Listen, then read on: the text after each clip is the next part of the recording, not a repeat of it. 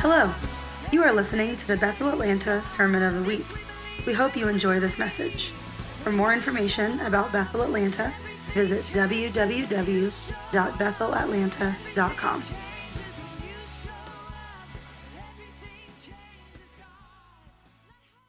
I'll give a warm Bethel Atlanta welcome. Yes, Miss Stockman. Yeah. Jen Stockman. Woo!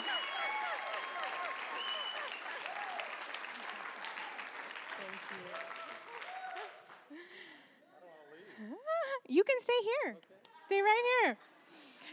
You guys, this is my first time speaking on the step stage.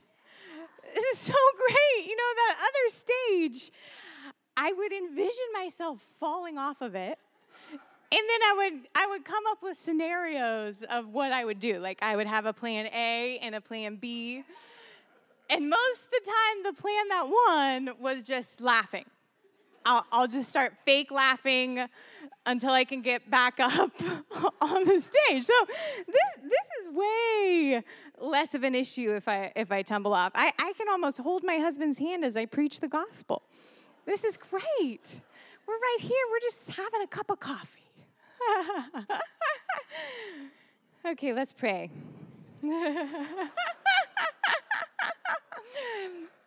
We love you, Jesus. We love you. We love you, Holy Spirit. We love you, Father. And we're so impressed with you. We're so impressed by you. You're the one place that we can't help but give ourselves to you. It's nearly impossible in your relentless love to not just surrender.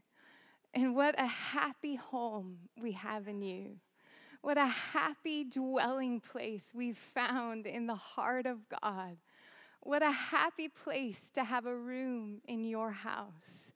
And we've come tonight just to say we want to live inside of your happiness all our days. That in your right hand there are pleasures forever. And we say tonight we've come to drink from that well. That there's pleasure forever in your right hand. Normally, hands are just boring objects that are useful. And your hand is an unending well of pleasure. That's wild. We love you, Jesus. And I just love you, Holy Spirit. And we love to make room for you in this place. And I love the honor of getting to see your heart for your people. I love the abiding presence of the Holy Spirit that lives on the inside of me. And I love the way that you come upon me for the sake of your people. And I honor your presence. I cherish your presence here in this place. And what a terrible thing to preach the gospel without you. What a terrible thing to minister without you. So we just make room for you tonight, and we just yield, giving you the highest authority we know how to give. We love you, Holy Spirit. You make everything beautiful. You make the highest mountains low.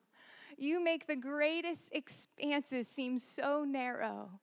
And so we just welcome you tonight, Holy Spirit. We love you. Amen. Amen, you guys. I'm going to talk out of Daniel 3 tonight about Shadrach, Meshach, and Abednego. And I have a little brother who's 8 years younger than me. And I used to tell him this story, and I would make fun voices for Nebuchadnezzar and great noises for all the instruments. But I'm going to hold back. I'm going to hold back. I'm going to hold back tonight on that part, okay? So chapter 3, verse 1.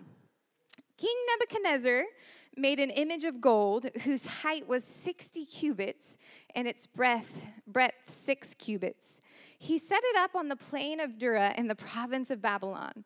Then King Nebuchadnezzar sent to gather the satraps, the prefects, and the governors, the counselors, the treasurers, the justices, the magistrates, and all the officials of the province to come to the dedication of the image that King Nebuchadnezzar had set up. Then the satraps, the prefects, and the governors, the counselors, the treasurers, the justices, the magistrates, and all of the officials of the provinces gathered for the dedication of the image that King Nebuchadnezzar had set up. And they stood before the image that Nebuchadnezzar had set up. And the herald proclaimed aloud, "You are commanded, O peoples, nations, and languages, that when you hear the sound of the horn, pipe, lyre, trigon, harp, bagpipe, and every kind of music, you are to fall down and worship the golden image that King Nebuchadnezzar has set up. And whoever does not fall down and worship shall immediately be cast into a burning fiery furnace. Therefore, as soon as all the peoples heard the sound of all of those instruments, every kind of music, all the peoples, nations, and languages fell down and worshiped the golden image that King Nebuchadnezzar had set up." And the story goes on, like we know, that there were some tattletales. And they came before Nebuchadnezzar and said, there are certain Jews whom you have appointed over the affairs of the province of Babylon, Shadrach, Meshach, and Abednego. These men, O king, pay no attention to you. They do not serve your gods or worship the golden image that you have set up. Then, in furious rage, Nebuchadnezzar commanded that Shadrach, Meshach, and Abednego be brought. So they brought these men before the king.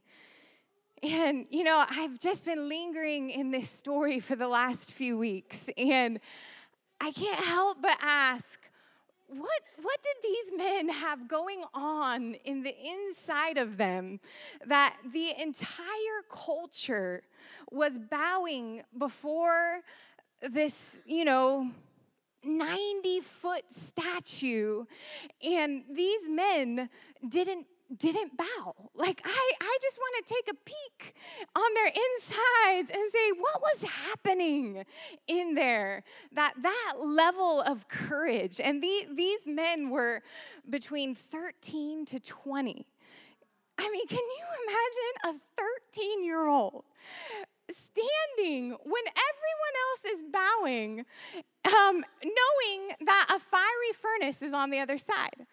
And, the backstory that starts in chapter 1 with King Nebuchadnezzar taking over Jerusalem.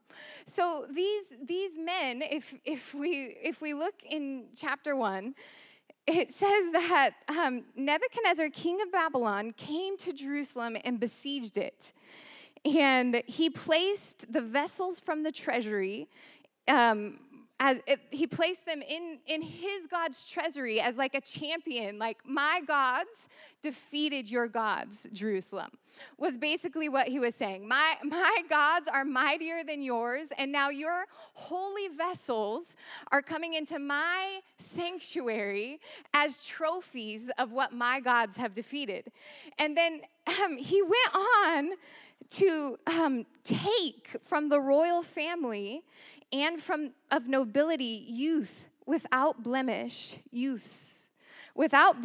of good appearance and skillful in all wisdom, endowed with knowledge, understanding, learning, and competent to stand in the king's place and to teach them literature and language.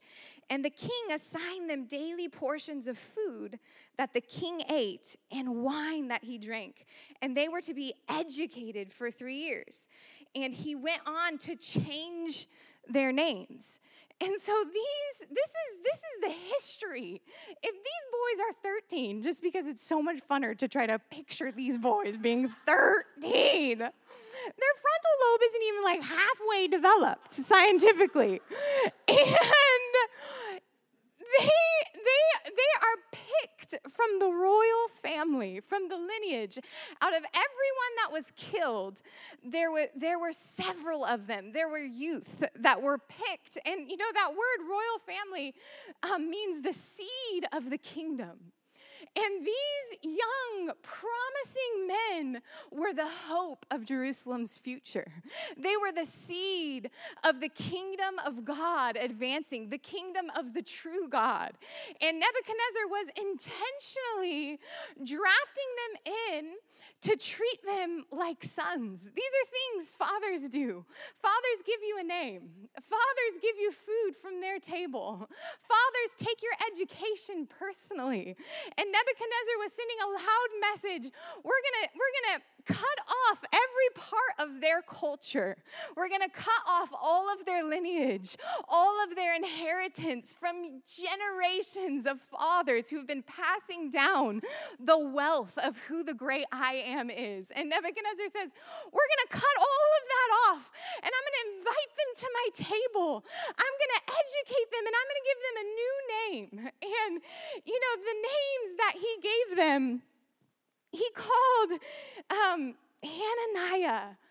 Hananiah means beloved by the Lord. Beloved by the Lord. And somewhere, you know, it said in the commentary that these boys more than likely came because they're from royal descent, were in the lineage of David. So we have sons of David, the man after the heart of God, who show up as the seed of the kingdom, that the lineage of David would continue through them. And Nebuchadnezzar changes his name from beloved by the Lord to some ridiculous sun god thing. And Mishael, his name means who is as God. Who is as God? His fathers intentionally every day were prophesying over Mishael. There's no one like your God. Mishael, come in here. There's no one like your God. Over and over and over for 13 years, speaking into his identity. There's no one like your God. And Azariah, his name means the Lord is my help. The Lord is my help. Your God is your source. This is still true today, all these years later. Whoever is supplying your life source is your God. Whoever is your source of joy, whatever is your source of joy, is your God. Wherever your source of hope is coming from, that's your God. Whatever your source of provision, your well-being, that's your God. And, you know, Azariah had a name that every day it was being prophesied over him. Your God is your source. Your God is your rescuer. Your God is your champion. And you know, Deuteronomy 6 talks about how the Lord commanded that you would talk to your sons and his sons when you're walking on the way. When you're walking on the street, remind them who I am. When you're sitting down at dinner, remind them who I am. When you wake up in the morning, talk about me. When you go to bed at night, remind them they're the beloved of the Lord. That the commandments from Moses would echo through the generations and it wouldn't get fuzzy. Love the Lord your God with all your heart, with all your soul, with all your might. Don't compromise, son. Your God is true. And they were living in these names, living in the identity of the true God. And Nebuchadnezzar shows up with the motive of crushing the seed of the kingdom. And, you know, Daniel, he's like the leader of the pack. You know, but he's not in this story, but it's fitting that he's the leader of the pack, you know. And it says they decide right out the gate, I'm not going to eat the king's food. You can call me different names. I'll learn what you want me to learn, but I'm not going to eat your food. And, as I was just diving into it, there's many different reasons why they didn't eat his food. But the one that just burst in my heart was culturally, when you sat down at the table to dine with the same food someone was eating, you were saying, my God is your God. My ways are your ways. It's the heart of fellowship at the table. And they were making a statement. They were saying, I can serve you without fellowshipping with you. I can serve you without entangling my heart with what is not pure. I can serve you. I can be placed in any type of toxic environment and not have my heart stained from the ways of other gods. And right out the gate, it was the little decisions that they were making to stay pure before their God, their inside world. They didn't just show up before a 90-foot statue and decide that day, I'm not going to bow. There's no such thing as big faithfulness. It's only little. There is only little faithfulness. In the parable, the famous parable about faithfulness, the master comes back and says, you have been faithful in very little. The heart of faithfulness is always very little. We can't just show up with big faithfulness. There's no such thing. There's every single day when we're walking on the road, when we're sitting at the table, when we go to bed at night, when we wake up in the morning, love the Lord your God without compromise, with your whole heart, with your whole mind, with all your strength. And, they were able to stand when everyone else was bowing culturally. And, I've just been so moved as I've just been lingering in this story that, the religious spirit, because, today we're not fighting Nebuchadnezzars. Our war is no longer with flesh and blood. We are fighting the principalities that wrap themselves around people. We're fighting the principalities that take strongholds over regions. We have been actually commissioned into darkness. Like we have our finest hour as light when it's very dark. And that our destiny is to be able to be inserted into toxic environments, into cultures that don't believe how we believe, into nations who are on a downhill slope, into all kinds of impurity, into all kinds of idol worship that have nothing to do with our God. I can wake up and think of a few exciting toxic environments that we could perhaps be on the brink of history, that this is our moment. This is our Shadrach, Meshach, and Abednego moment. And, the religious spirit, they didn't show up and begin making picket signs around the 90-foot statue. They had to be told on. That they were refusing to bow. And they weren't becoming famous for what they hated. They were becoming famous for who they loved. And the religious spirit is a tricky little thing that says you need to be famous for what you're against if you're really going to live a life of purity. But this is the thing. The religious spirit also would like to say, gosh, it's just music for a couple minutes. It's really not that big of a deal. It's just a piece of meat. Just bless it and don't worship God in your heart. Just tiptoe around the issues and culture that your God isn't okay with. Just tiptoe. Just maybe do like a half a bow. Like a half a bow, there's a half a bow anointing, I'm sure, reserved for such a time as this. Just give half your life. Can you just give half your life? How are you going to serve Nebuchadnezzar if you're dead? How are you going to help darkness if you're in a fiery furnace? And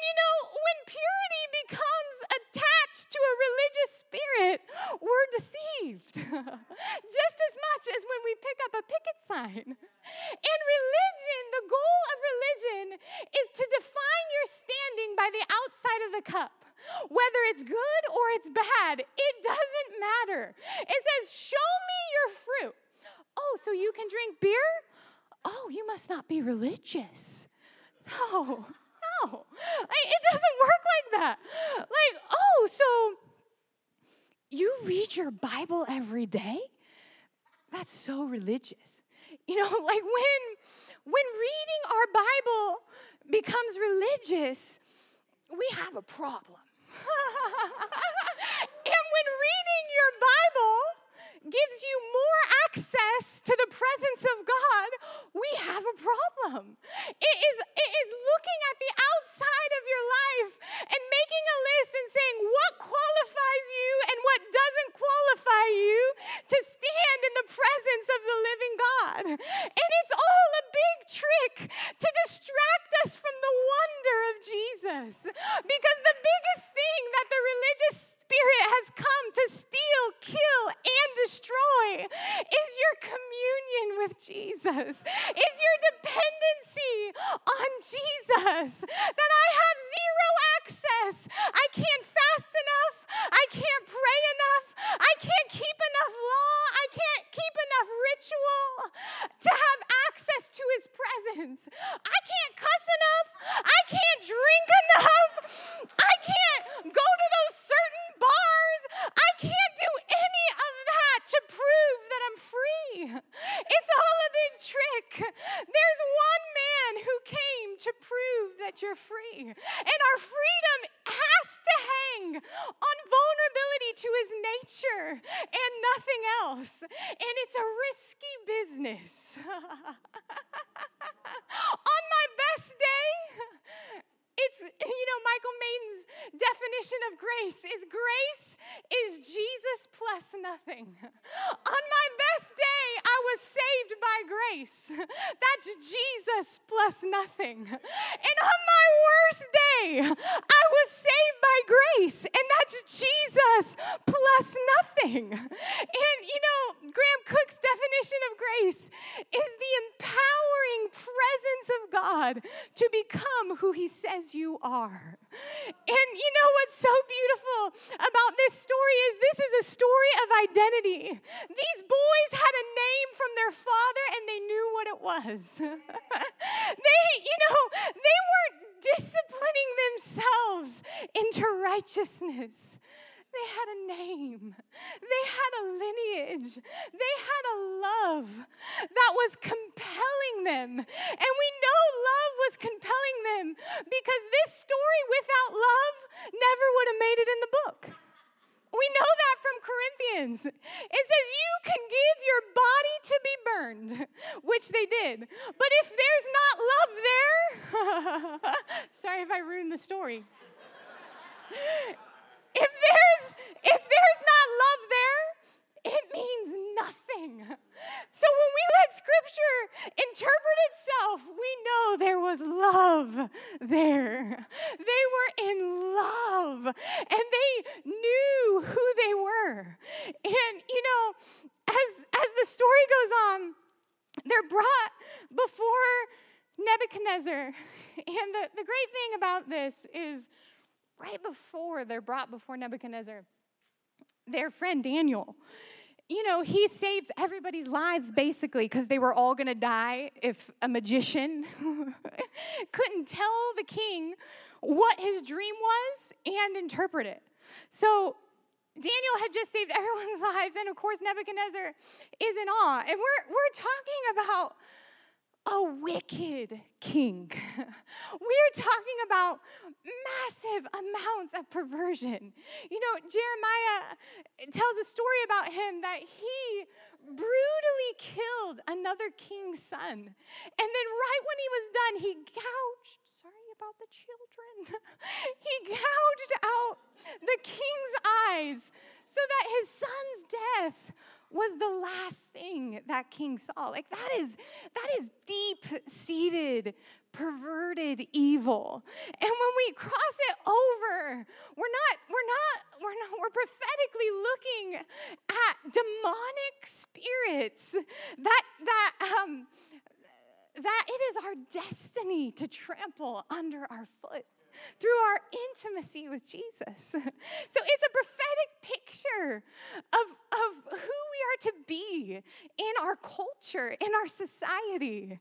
And, what's funny to me is that Daniel made a request of the king to promote his friends.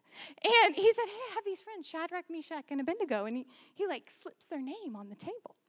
And so followed right by their new title is them standing, looking King Nebuchadnezzar in the eyes, he's saying, is this true? And, it's always just a really good opportunity, like, am I awesome because my friends are awesome? Like, or am I awesome all by myself? And am I, do I have my own fire? Or am I just, built my tent around a big bonfire that everybody else puts wood on? And you don't really know until your friend pushes you out there and says, hey, you got this. And so they're standing before Nebuchadnezzar, and what an honor to your God to hear what they were tattled on for. They pay no attention to you. They do not serve your gods or worship the golden image that you've set up. If you're going to hear the enemy say anything about your life as a tattletale, hear it say that. They pay no attention to other gods. These people cannot be distracted. They are in undivided devotion to their God.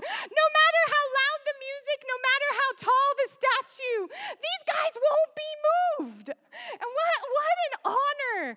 What an honor and a tribute to the reality of their God. Listen, it's not normal to be easily distracted from the wonder of Jesus. When he walks in the room, it is hard to think about anything else, And, what you're concerned about reveals who your God is, And, I started out this year, I heard Graham Cook on a message say, I don't remember the last time I worried. And I think it's been 20 years since I worried. And it was like a bomb got dropped in my kitchen on my dirty floors that I was kitchen.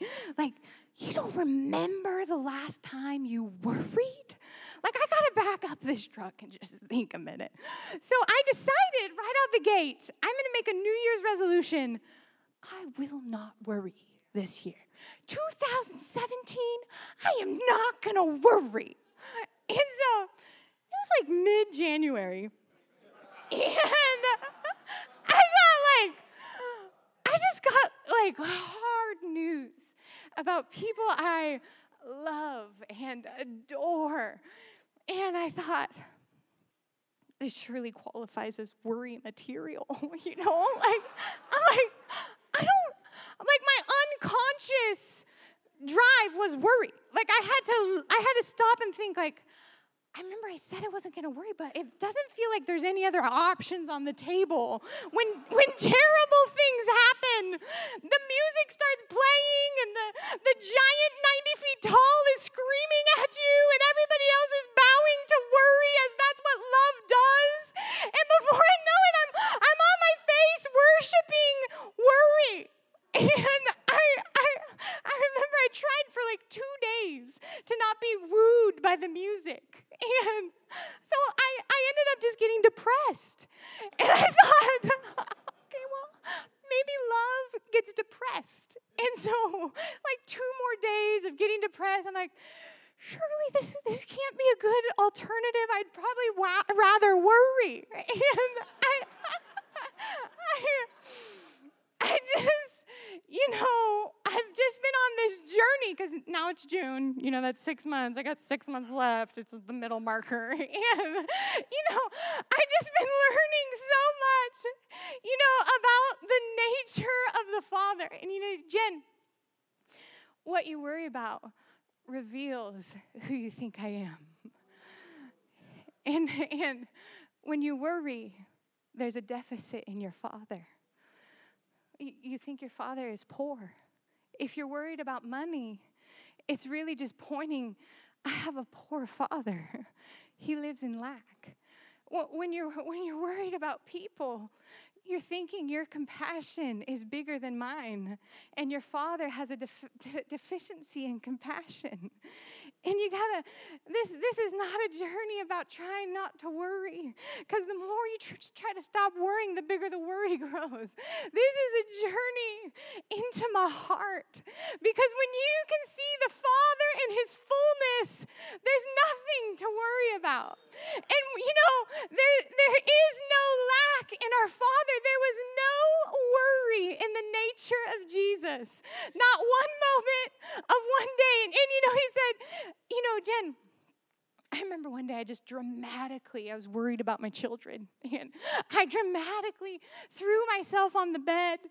I felt like I was in a movie, but I was stuck in the movie because this is my life. And I threw myself on the bed. I thought, I can't do this for 20 more years.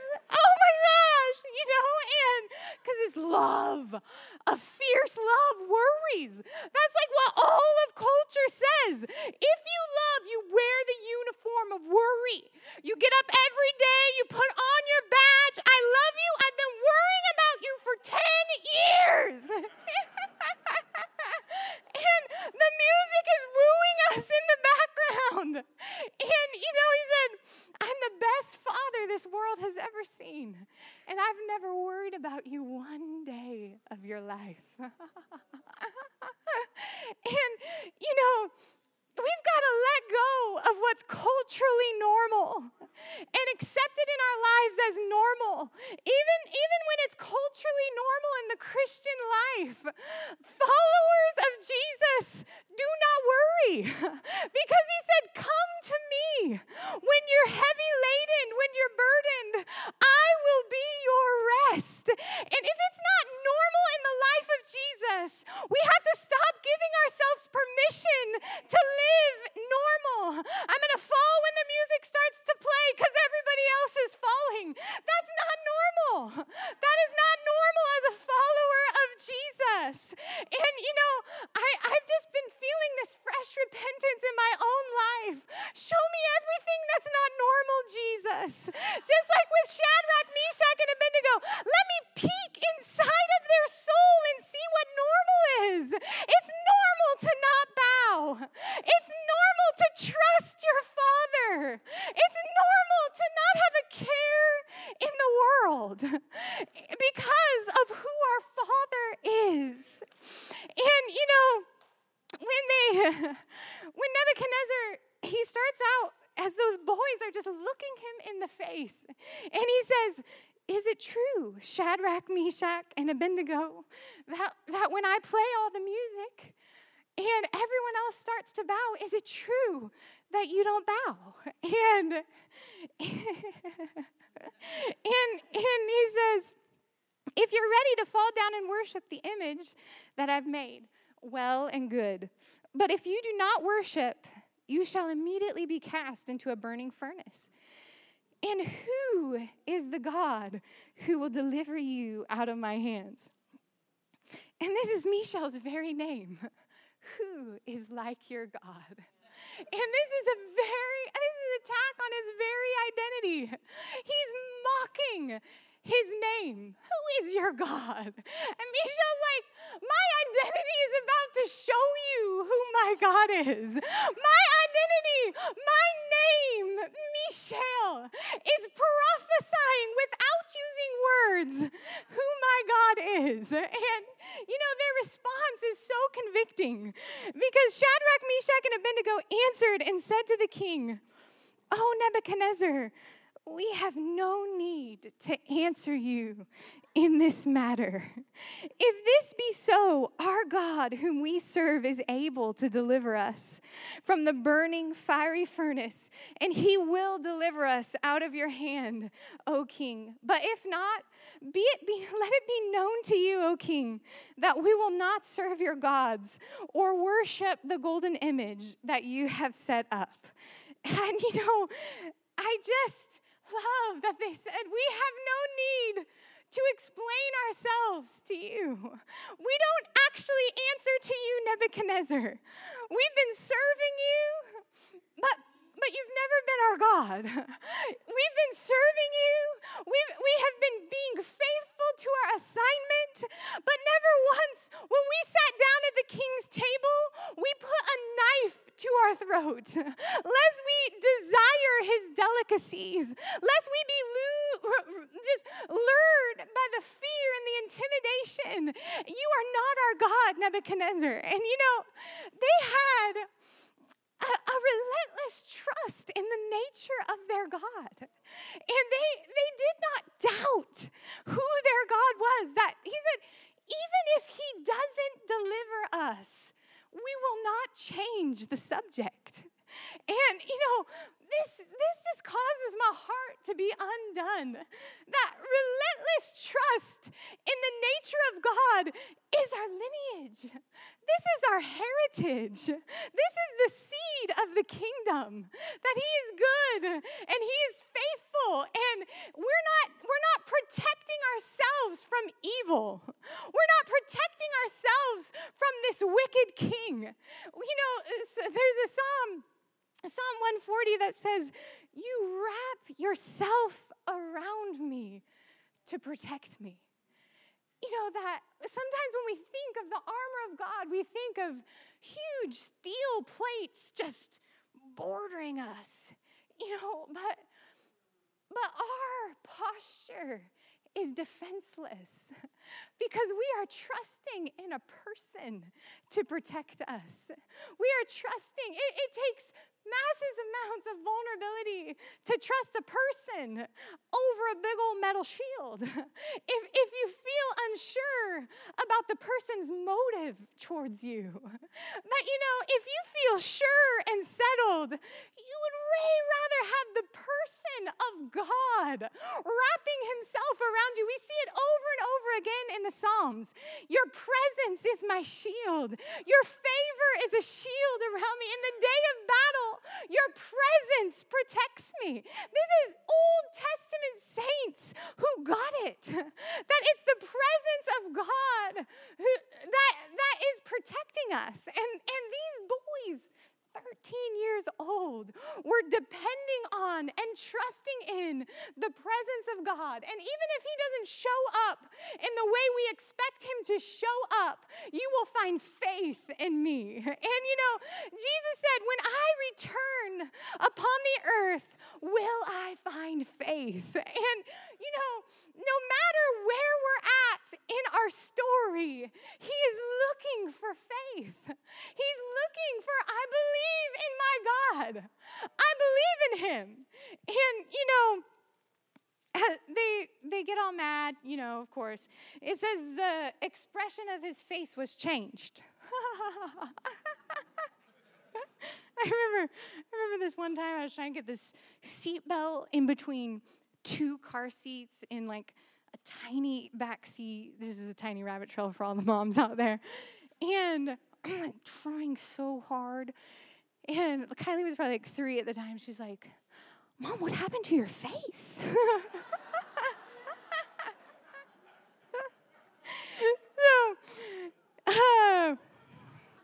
So the furnace is heated. And the guy, the mighty man that was taking them to the furnace,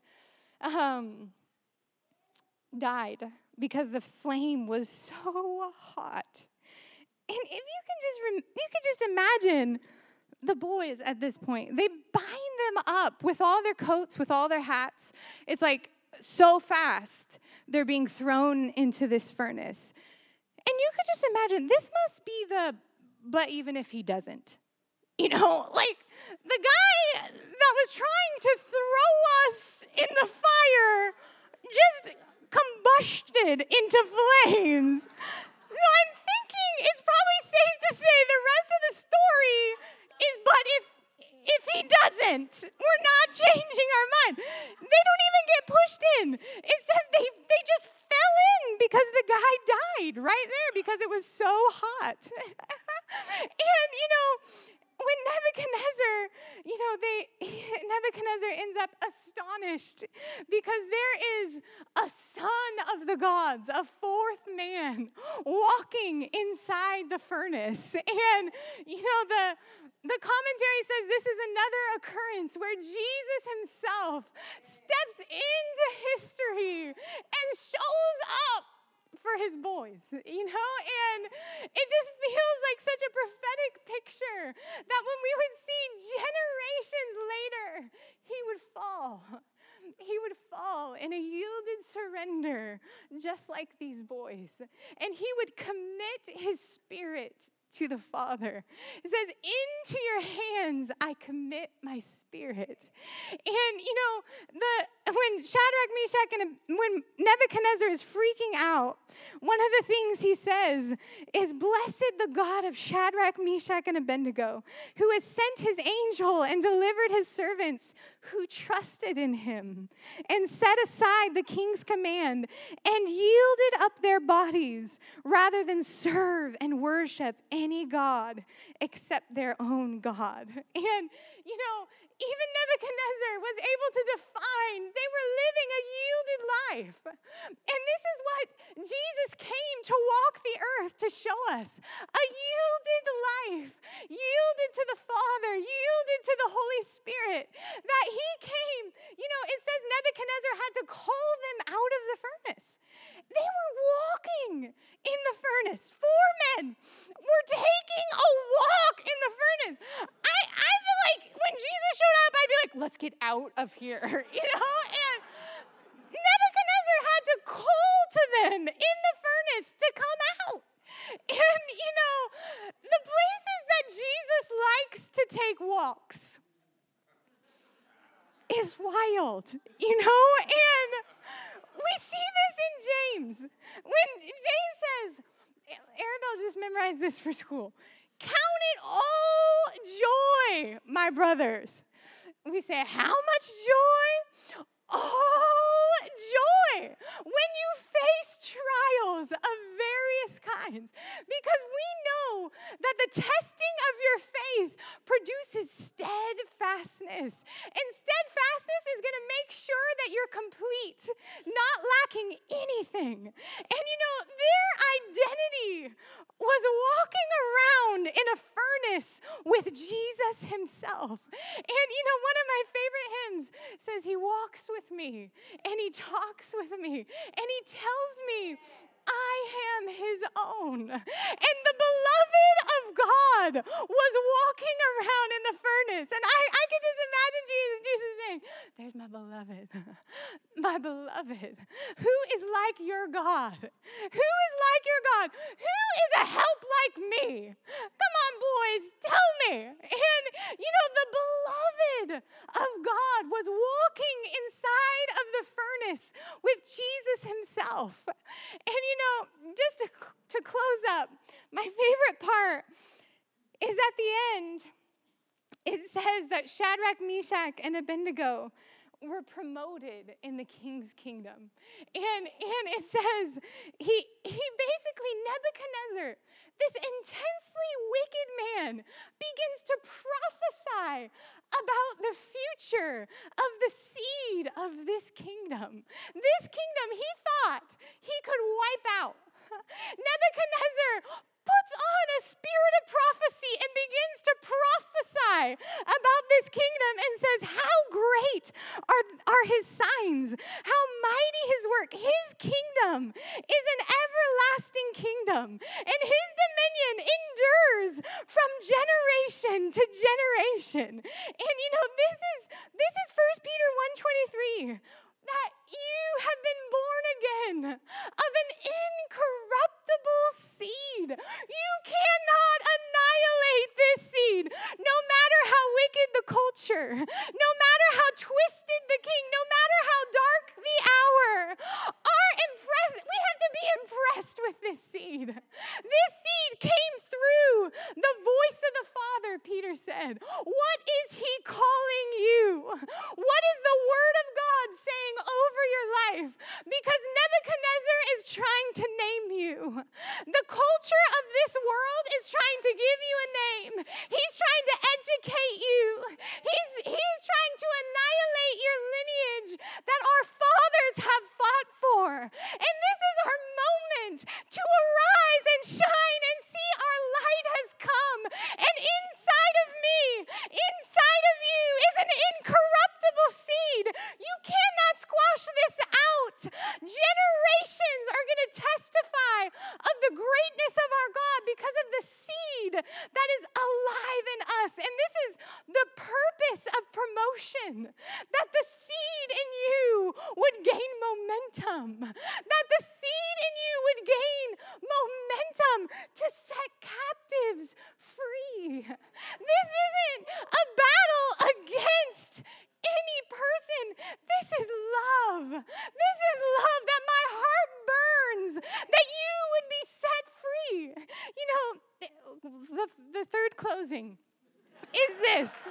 I read this thing on Facebook that totally freaked me out. And I found out it was just a fable, but it's still a great preaching point, so I'm still going to tell it. So it's this story about this woman who had a pet snake, a pet python, huge snake.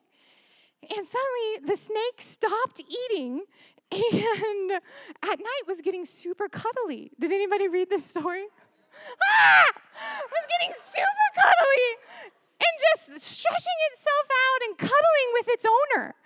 And the lady thought this snake is being so weird, and she took it to the vet, and the vet said, oh, this snake is not actually sick or just especially affectionate. This snake is measuring you for its next meal. And I'm like, and this is the thing. When we don't realize what we are laying in bed with. In this story, what table are you eating at? It's not just about, a choice of food. It's about where is your intimacy? Because, there is an entire generation that is laying in bed with a snake that has come to kill, steal, and destroy. And it is our assignment to expose that thing for what it is. Jesus came to give life and to give it abundantly and to set captives free. To see that is not your friend. Fear is not your friend. Perversion is not your friend. Insecurity is not your friend. Self-pity is not your friend. All the things that we culturally lay in bed with, it is our assignment to have clear eyes and a pure heart that can say, that thing is measuring you for its next meal. Get up. There is a king who's calling you by a different name. And it's a beautiful name. So, amen. Thank you for listening to the Sermon of the Week. To stay connected with Bethel Atlanta, visit www.bethelatlanta.com.